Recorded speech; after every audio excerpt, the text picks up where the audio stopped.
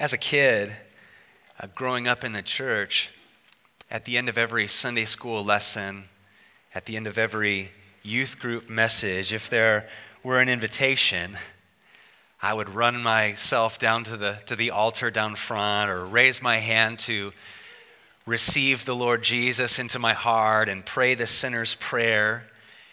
And then by the time the next weekend would come, at the end of that lesson, I would be thinking to myself, well, maybe I should do it again. Raise my hand and pray the sinner's prayer just to be sure. Maybe I should get baptized again just to be sure. Maybe I should ask the youth pastor to lay hands on me and pray for me just to be sure. I've already done that once. Let's do it again and again and again. For years, instead of making strides forward in the race of the Christian faith, I kept returning to the starting line over and over and over. And maybe you can relate with this. As we're about to see in our passage this morning, Hebrews 6, verses 1 through 8, the first century Christians to whom the letter of Hebrews was first written, they were doing a similar thing. They were returning again and again and again to the starting line.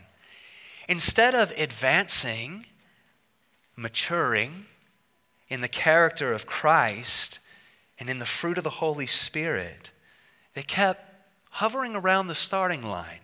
Instead of progressing, in fact, many of them were regressing. These Jewish Christians to whom this letter was first written, they likely lived in the city of Rome. And the intense opposition that was being poured out against Christians in Rome in the first century was leading many of them to return to their former ways of Judaism. They were going back to Mosaic law. They were going back to ceremonial washings and rituals and temple sacrifices. And in going back to these things, the writer of this letter, the writer of Hebrews, is greatly concerned for them. He's concerned that they didn't really understand the Christian faith, that they didn't really understand who Jesus is and what Jesus has brought to completion. In the first 4 chapters of this letter, if you've been with us so far in the series, the writer of Hebrews has demonstrated Jesus is greater than all the former prophets who spoke words from God in the old covenant times. Jesus is greater than all the angels who had once delivered the law of Moses. Jesus is greater than Moses himself, the writer of Hebrews has said, and Joshua and the promised land. Heck, Jesus is greater than Aaron and all the Levitical high priests, and Jesus is greater than the whole sacrificial system. That's just been in 4 chapters.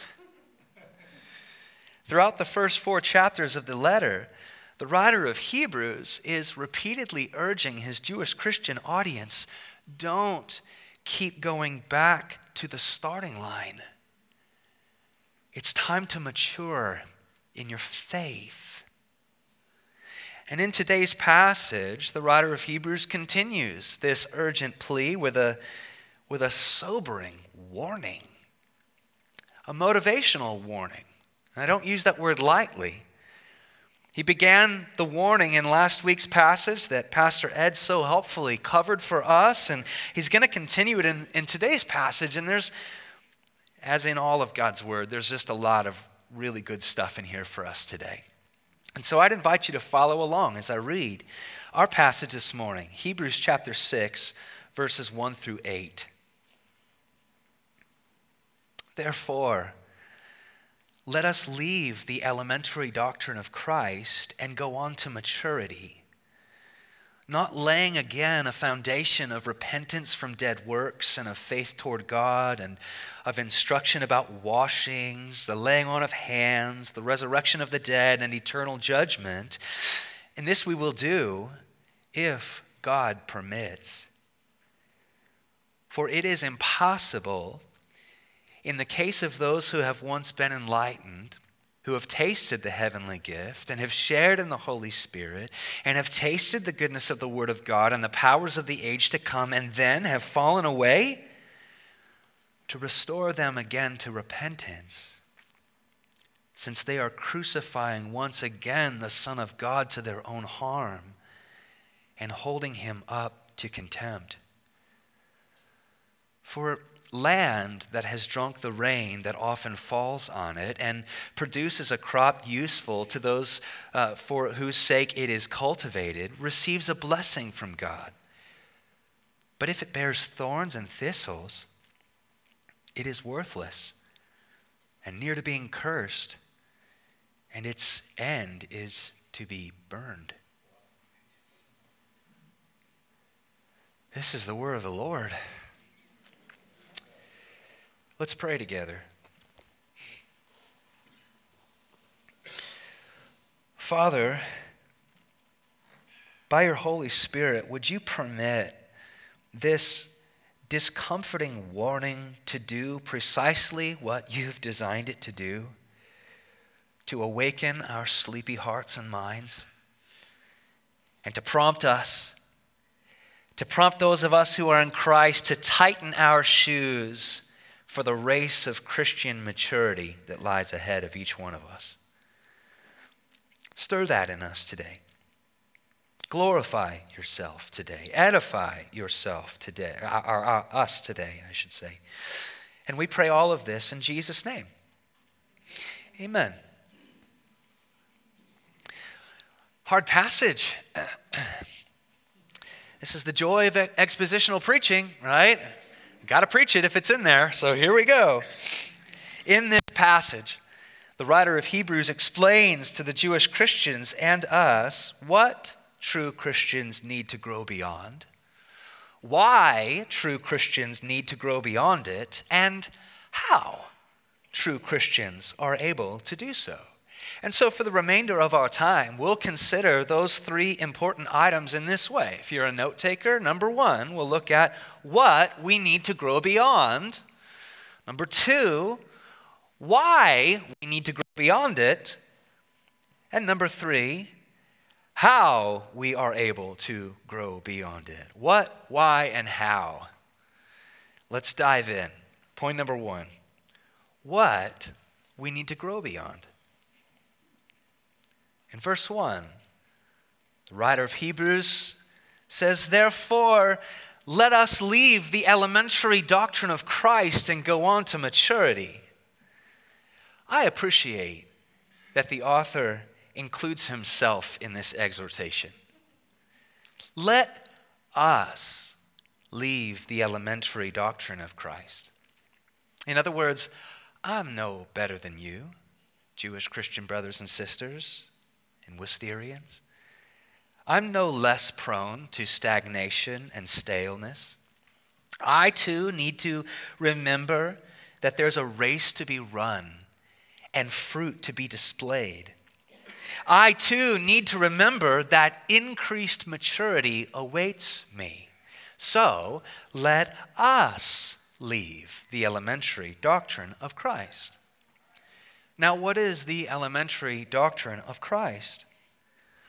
We can be absolutely certain it is not the gospel message. The Apostle Paul urges us in 1 Corinthians 15, remember the gospel. You've already believed it. You've already received it. Keep standing in it, he writes. For the gospel message is of first importance, that Christ died for our sins in accordance with the Scriptures, and then he was buried, and then he was raised 3 days later in accordance with the Scriptures. The writer of Hebrews in verse 1 here is not telling us to grow beyond the gospel. Rather, he is telling us to grow up in the gospel by advancing beyond the elementary things that he lists in the second half of verse 1 and 2. We need to grow beyond the elementary things of laying again and again and again a foundation of repentance from dead works and faith toward God, and of instruction about washings and laying on of hands and the resurrection and the eternal judgment. These are the things that all true Christians must grow beyond, and what we might understand the sum of all that to mean, right? Take that whole list in the second half of verse 1 and verse 2. Let's just call that altar call infancy. The kind of altar call infancy that stalled out my own years of my Christian walk.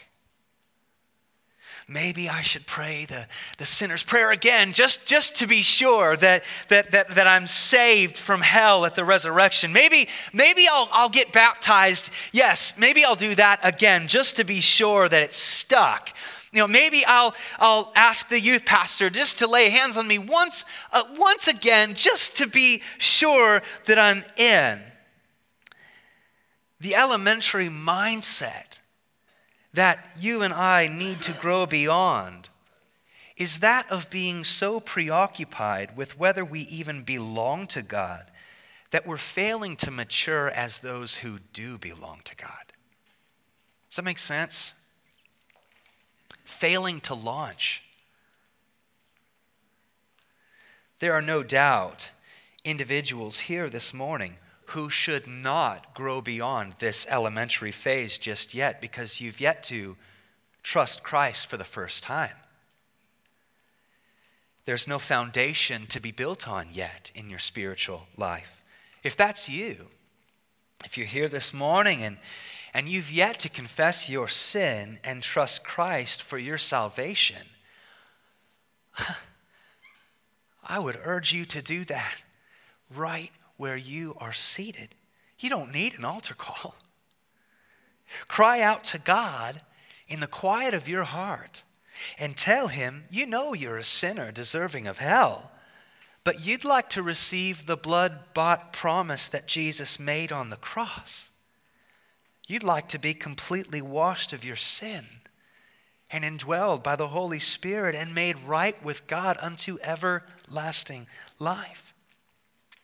If you believe that gospel message and you've yet to be baptized, you mustn't advance past the elementary instruction about washing right here. You need to be washed in baptism as an outward demonstration of your inward faith. And you should absolutely talk to myself or one of the pastors after this very gathering. But if you have believed the basic gospel message, if any of us has believed the gospel, the crucified and risen Christ having cleansed us from our sin, and for those of us who have been washed in the waters of baptism, there is not anything that must be or can be done to make us right with God. Jesus has already done all of that forever. There is nothing left to be done. And so, it's time that we move beyond being so preoccupied with whether we even belong to God that we're failing to mature as those who do belong to God. Paul writes, Colossians 2 and 3, you who have received Christ Jesus now walk in him. Here's what it means a bit to mature. Now walk in him. You need to put to death in your life, Paul writes, the kinds of things that belong to this fallen world. It's time. Brother or sister, it's time to put to death sexual immorality. It's time. Freedom and maturity awaits you and me. It's time to put it to death. It's time to put to death impurity and lust. Come on. Let's be mature. Let's walk in Christ. It's time to put these things to death. Freedom and maturity awaits us. It's time to put to death evil desire and idolatrous greed. It's time for some of us, I would even venture to say all of us to a degree, it's time for us to grab a trusted brother or sister in the cafe after this gathering. Brother, I really need help to slay the dragon of lust in my life. Will you help me? It's time to put it to death. It's time to put to death idolatrous greed. It's time to put to death evil desire. Help me. Would you come beside me and help me? For goodness sakes, finally. It's time to graduate from the elementary mindset, and it's time to walk in Christ now. It's time to put away, Paul continues, anger, rage, malice, slander, gossip, filthy speech, deceit. Paul's reasoning here, Christ has made you a new creation. It's time to stop offering goats at the temple, Jewish Christians in the first century, and it's time to stop praying the sinner's prayer, Chris Lawson. It's time to tie up your shoes and start walking in the character of Christ and the fruit of his Holy Spirit at a heart level. It's time to put on love. That's an easy one, right? No. Actual, prayerful, hard-won love toward those in your life who are the most unlovable. It's time to start loving them. It's time to walk in maturity. Me too. Not speaking down to you. I'm preaching to myself here. It's time to put on joy. How long you been in Christ?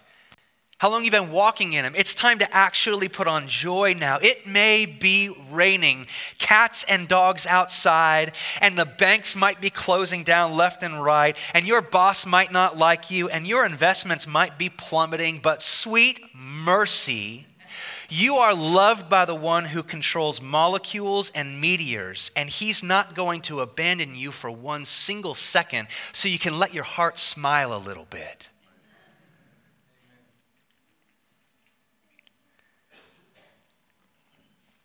And while your heart smiles, it might even be something that your coworkers, your unbelieving coworkers pick up on. And it's the whole thing that I think the Apostle Peter was talking. Maybe they're going to ask you for a reason for the hope inside of you. What in the world is this guy doing being joyful? Look what's happening to the bank. My God's in control. It's time to put on peace for the same reason. It's time to put on patience and kindness and goodness and faithfulness and gentleness and self-control. How long you been in Christ? Let's start walking in him. Because Christ has made us an altogether new creation, you and I. This is what it means to leave the starting line of the Christian faith, to grow beyond the elementary phase and to advance into maturity, the kind of maturity that befits true followers of Jesus. Many of the first century Jewish Christians to whom this letter was written, they were failing to launch in this way, and maybe let's be sobered up. Maybe some of us are failing to launch in this way too. The writer of Hebrews is greatly concerned about this. And so in verses 4 through 8, there is a very sobering warning that is issued. And mark my word, not my words, but the writer of Hebrews, it is meant to rattle our cages. It's meant to rattle us. It's meant to rattle, and it will rattle the cages of all genuine Christians. Point number 1, what we need to grow beyond, the elementary phase of the Christian faith. Point number 2, why we need to grow beyond it. Look down with me at this very sobering, very motivating warning. For it is impossible, in the case of those who have once been enlightened, who have tasted the heavenly gift, and shared in the Holy Spirit and tasted the goodness of the Word of God and the powers of the age to come, and then have fallen away. Instead of progressing, they regressed. It is impossible to restore these kinds of people to repentance, since they are crucifying once again the Son of God to their own harm and holding him up to contempt.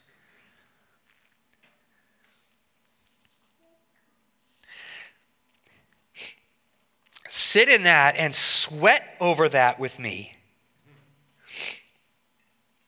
It brings to mind Jesus' very disconcerting words in Matthew 7:22 when he told the crowd in his Sermon on the Mount, on the last day, on the day of judgment, many will say to me, Jesus, Jesus, look at all the things that we did in your name. Now let us into your kingdom. And Jesus says, well, I will say to them, depart from me, workers of lawlessness.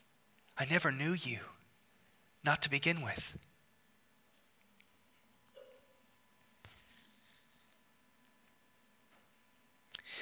The sobering fact of this, of the matter of this one, not all professing Christians are Christians.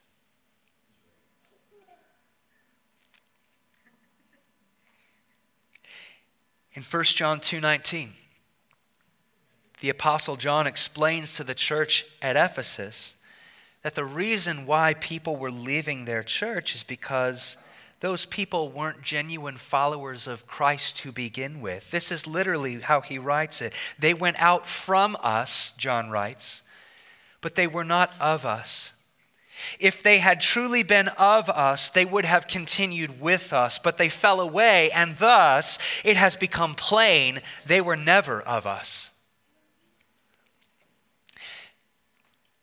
These are the kinds of people that the writer of Hebrews is describing in verses 4 through 6. It's a sad reality that I've witnessed with my own eyes. Maybe you have too. When I led worship for a big church in my hometown for 10 years, we had huge video screens and lights and really loud music and charismatic preaching and emotion-stirring altar calls, and all of it attracted a lot of people. And among that lot of people were several individuals who I can still see in my mind. I can recall conversations I had with them. They heard the gospel preached. They even understood it. Verse 4, their minds were enlightened. They had tasted and even shared in the work of the Holy Spirit as they sang out with 1,500 other voices in Christ alone. Presence of the Holy Spirit inhabiting the praises of his people. They had heard God's word preached. Verse 5, they had tasted its goodness. They had heard of the power that is coming with Christ's return, but they never personally matured beyond the exciting concert-like experience of the big church gathering. They never left the starting line, ever. They never moved forward in the race of the Christian faith, growing in the character of Christ and the fruit of the Holy Spirit. What more could they have heard? What more could they have seen? What more could they have tasted? There's one younger man coming to my mind right now. His name's James. He is right now, to this day, an ardent atheist after having experienced all of that.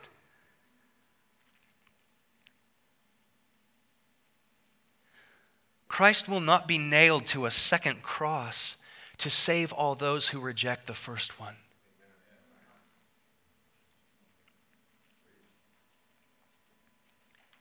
He will not be held in contempt like that. God save us. Therefore, it is impossible, verse 4. It's impossible to move those who won't be moved. It's impossible to grow those who will not be grown. Genuine faith advances and produces and grows and matures and blossoms and increases. Verse 7, genuine faith is like land that drinks all the rain that God pours out upon it. That land that drinks deeply the rains of God, the waters of God's word. The land that drinks deeply does not look the same today as it did 5, 10, 15 years ago, because the scents and colors and flavors of a mature harvest have emerged and are emerging in that land. Does that picture describe your faith? Does it describe mine? Or, conversely, are we more like the untended, unweeded land that we read about in verse 8? Have we negligently allowed thorns and thistles to suffocate the soil of our hearts? We've heard the gospel preached. We come in here or a different fellowship of believers every single week. We even understand the gospel. Verse 4, our minds have been enlightened.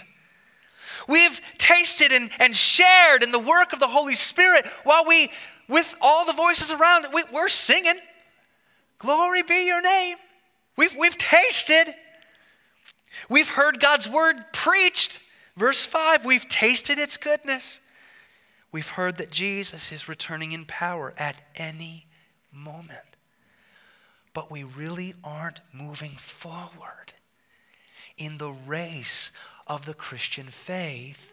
We really aren't growing in the character of Christ and the fruit of the Holy Spirit.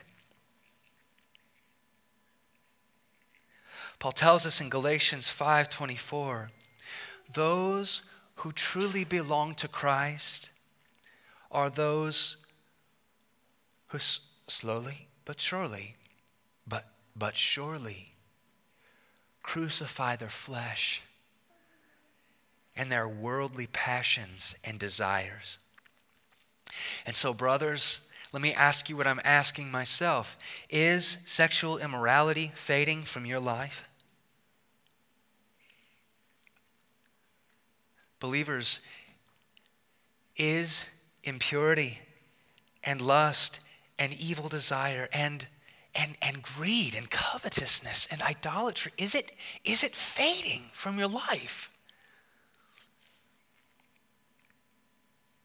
Anger, rage, malice, gossip, filthy speech that's unfitting, deceit, we call them white lies. Are those things fading from your life and mine? And instead, are we maturing in the fruit of the Holy Spirit? Is genuine love emerging? And love not just for our brother, that's easy, but for the one who's unlovable. Is love emerging? Joy, peace, patience, kindness, goodness, faithfulness, gentleness, and self-control. Are these things increasing? We need to grow beyond the altar call infancy of merely confessing that we are sinning and that we're not living as God would please. We need to grow beyond the mere confession, and we need to start repenting of these things, turning away from these things and maturing in the character of Christ. When he returns, he is returning for a bride who looks like him.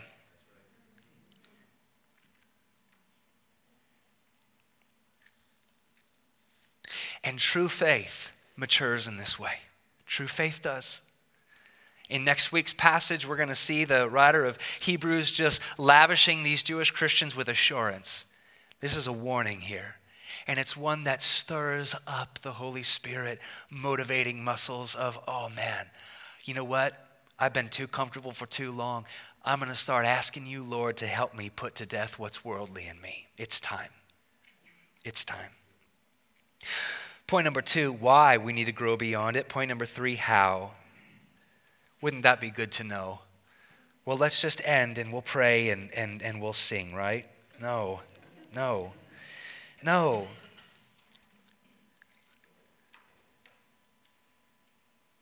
the plea in verse 1. Therefore, let us leave the elementary doctrine, the elementary phase. Let us leave the altar call infancy that so many of us have been cyclically staying in, and let us grow up into maturity. There's the plea. Now here's the how, verse 3. And this we will do. If we roll up our sleeves and we just rely on ourselves to pick ourselves up by the bootstraps. No. This we will do if God permits. God is never not sovereign in the entire salvation process. He is never not utterly sovereign. And this we will do. We'll do all of this if God permits. You know what this brings up in my mind is both praise and petition. Here's what I mean by that. Let's start with praise. Brother or sister, this might be a question to have if you're married, have your spouse answer, or your children if you have kids, or a close friend. This might be a question to ask them, but have you grown at all in the last 5-10 years? Are you watching where your eyes travel more? Before you leave your house, are you praying that God would not lead you into temptation but deliver you from evil? Are you growing in a genuine love for people who are hard to love? Are you growing at all? Just a smidgen. Do you see just a little difference between you today and you last year? I bet you do. I bet you do if you look hard, genuine believer, and praise the Lord for it, because He's doing that. He is finishing what He has started in you. It's a slow trickle sometimes. Just ask my wife as she watches me. It's slow. But if you can look back on your life, and if you can see some growth, look, keep going. And keep trusting the Holy Spirit. Don't relax on the haunches. The same to me. But if we can see any growth whatsoever, hallelujah, that is the Lord. He has permitted and willed and worked. And He is doing that. We got to give glory where glory is due. How about this? Are you being prodded in your heart this morning? That growth awaits you. That the deep end of maturity awaits you. Are you being prodded? Are you being struck by that? Is that fishing around in your mind? Are you thinking, gosh, yeah, I gotta, right there. The fact that you are being prodded, that's the Lord, that's the Holy Spirit. Inviting you, permitting you, willing that you would step into, away from the elementary altar call infancy and swim out into the deep end of growing in Christ likeness and the fruit of the Holy Spirit. Praise Him. Praise Him that He's prodding you right now. God is not only the saver of our souls, He is the sanctifier of our souls. If we recognize our need for growth, if we recognize that we can't stay where we are, it's because God is currently revealing that to us. There's a miracle at work right now. So now, here's what we do. We cry out to Him. And if you're not feeling the prodding, if you're not feeling in your heart right now, oh gosh, I got to get after it. I got to really start trusting the Lord so that I can be wooed away from the altar call infancy and really begin to walk in Him. If you're not even feeling, you know what? Here's the thing.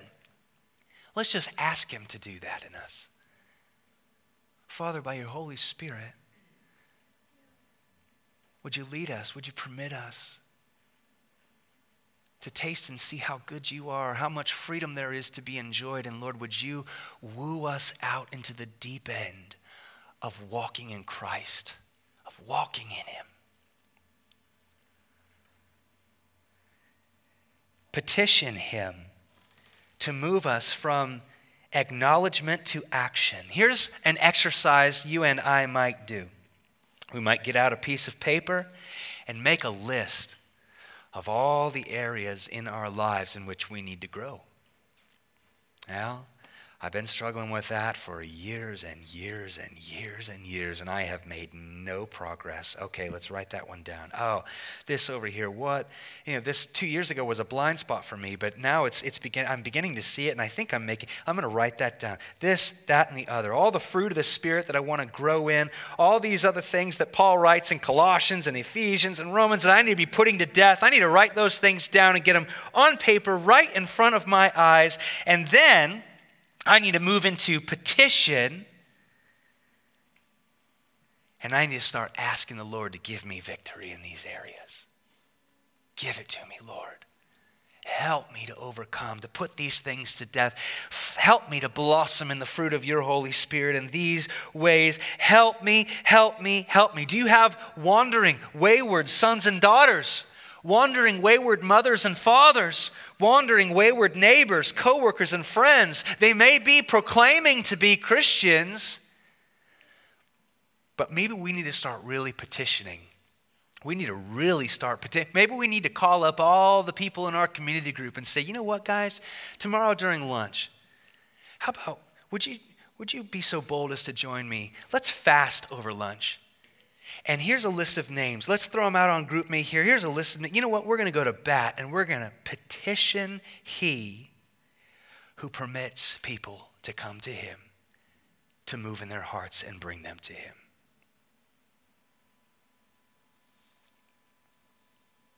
That would be a really good exercise. It would do us much good. Let us leave the elementary doctrine, the elementary mindset. And let us, by the power of the Holy Spirit who resides in us, let us go on to maturity. Yes and amen. Would you pray with me? And then we'll continue to sing. Yes, Father, permit us to do what this discomforting warning urges us to do. What you've designed it to do is to awaken our sleepy hearts and minds. And I pray that you might do that in us and prompt us, not under the misunderstanding that we are growing to gain your approval. We are growing because we have your approval. And we get to move beyond that altar call infancy of being so preoccupied with whether we belong to you that we're not getting to work as those who belong to you. And I pray that you would teach us the difference and help us. I pray for any in here who have yet to even embrace the elementary phase of the Christian life. I pray, Lord, that they might confess their sin, their deserving of hell, and trust that Christ in his life, death, and resurrection has done all that is needed for saving and securing and bringing them into everlasting life. We pray all of this in Jesus' name. Amen.